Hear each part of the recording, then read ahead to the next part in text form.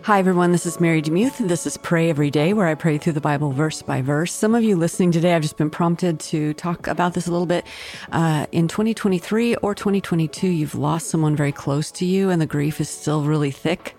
And part of you is kind of chastising yourself for, why can't I just get over this? I should just move on with my life. But I just want to let you know that grief is a long journey, and there are often both triggers and glimmers. So triggers of sad things and glimmers of beautiful things. And then you have to grieve afresh, and that is normal. There are many psalms throughout the book of Psalms that are lament psalms, and just do a little Google search on lament psalm and read through some of those.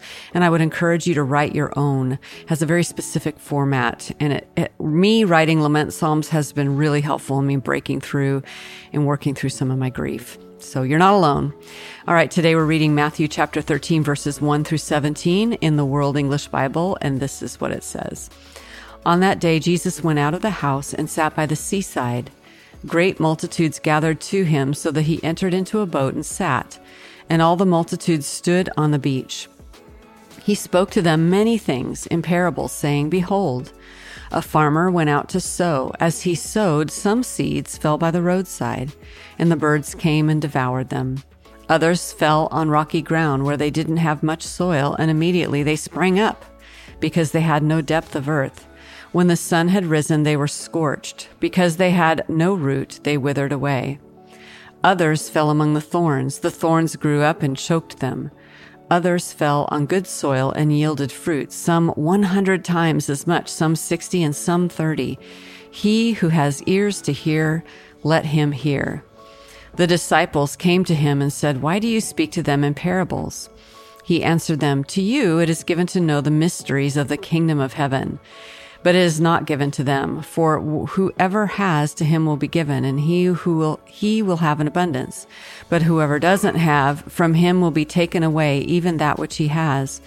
Therefore I speak to them in parables, because seeing they don't see, and hearing they don't hear, neither do they understand. In them the prophecy of Isaiah is fulfilled, which says, By hearing you will hear, and will in no way understand. Seeing you will see, and will no way perceive. For this people's heart has grown callous. Their ears are dull of hearing, and they have closed their eyes. Or else perhaps they might perceive with their eyes, or hear with their ears, and understand with their heart, and would turn again, and I would heal them. This comes from Isaiah 6, verses 9 through 10.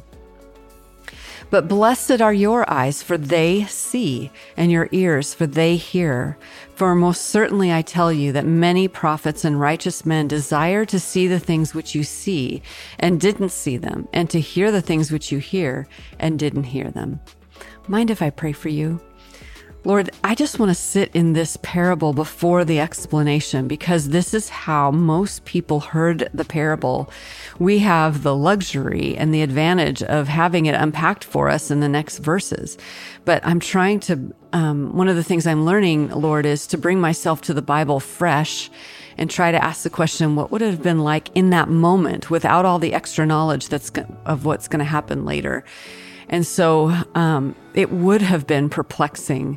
It feels like an agricultural lesson.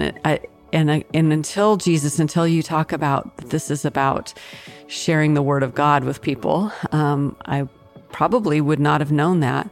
And it also is just such a beautiful indication about why you shared in parables. And I think the thing that I love about parables, Lord, is that it causes you to ask questions, because there's a little bit of perplexity in it. And Lord, that is so beautiful to me, because as a Christ follower, what you're asking of me is to noodle on, to ask questions of, to be curious about. And when we're in that state of curiosity, and may 2024 be a year of curiosity, when we're in that state of curiosity, we go to you with our conundrums and our questions. And so a parable is an invitation to ask questions of you. And our worries and our stresses are occasions for us to ask questions of you and to even ask them honestly, like, why is this taking so long? Why am I in the middle of this trial? I can't seem to persevere. Can you help me? I'm stressed, Lord. And so, Lord, thank you for the lesson of the parable that sparks the question that causes the relationship, because ultimately this is about relationship. And we're so grateful for our restored and beautiful relationship with you. Thank you for loving us. In Jesus' name I pray. Amen. Thanks so much for listening to Pray Every Day. I'm so grateful for you, so grateful for your heart and your desire to hear the word of God and to be prayed for. If you feel led to support the podcast, you can go to patreon.com/prayeveryday, and lots of different levels that you can support the podcast at. There's some people that have contacted me and said, hey, I just feel compelled to give a one-time gift. You can't really do that on Patreon.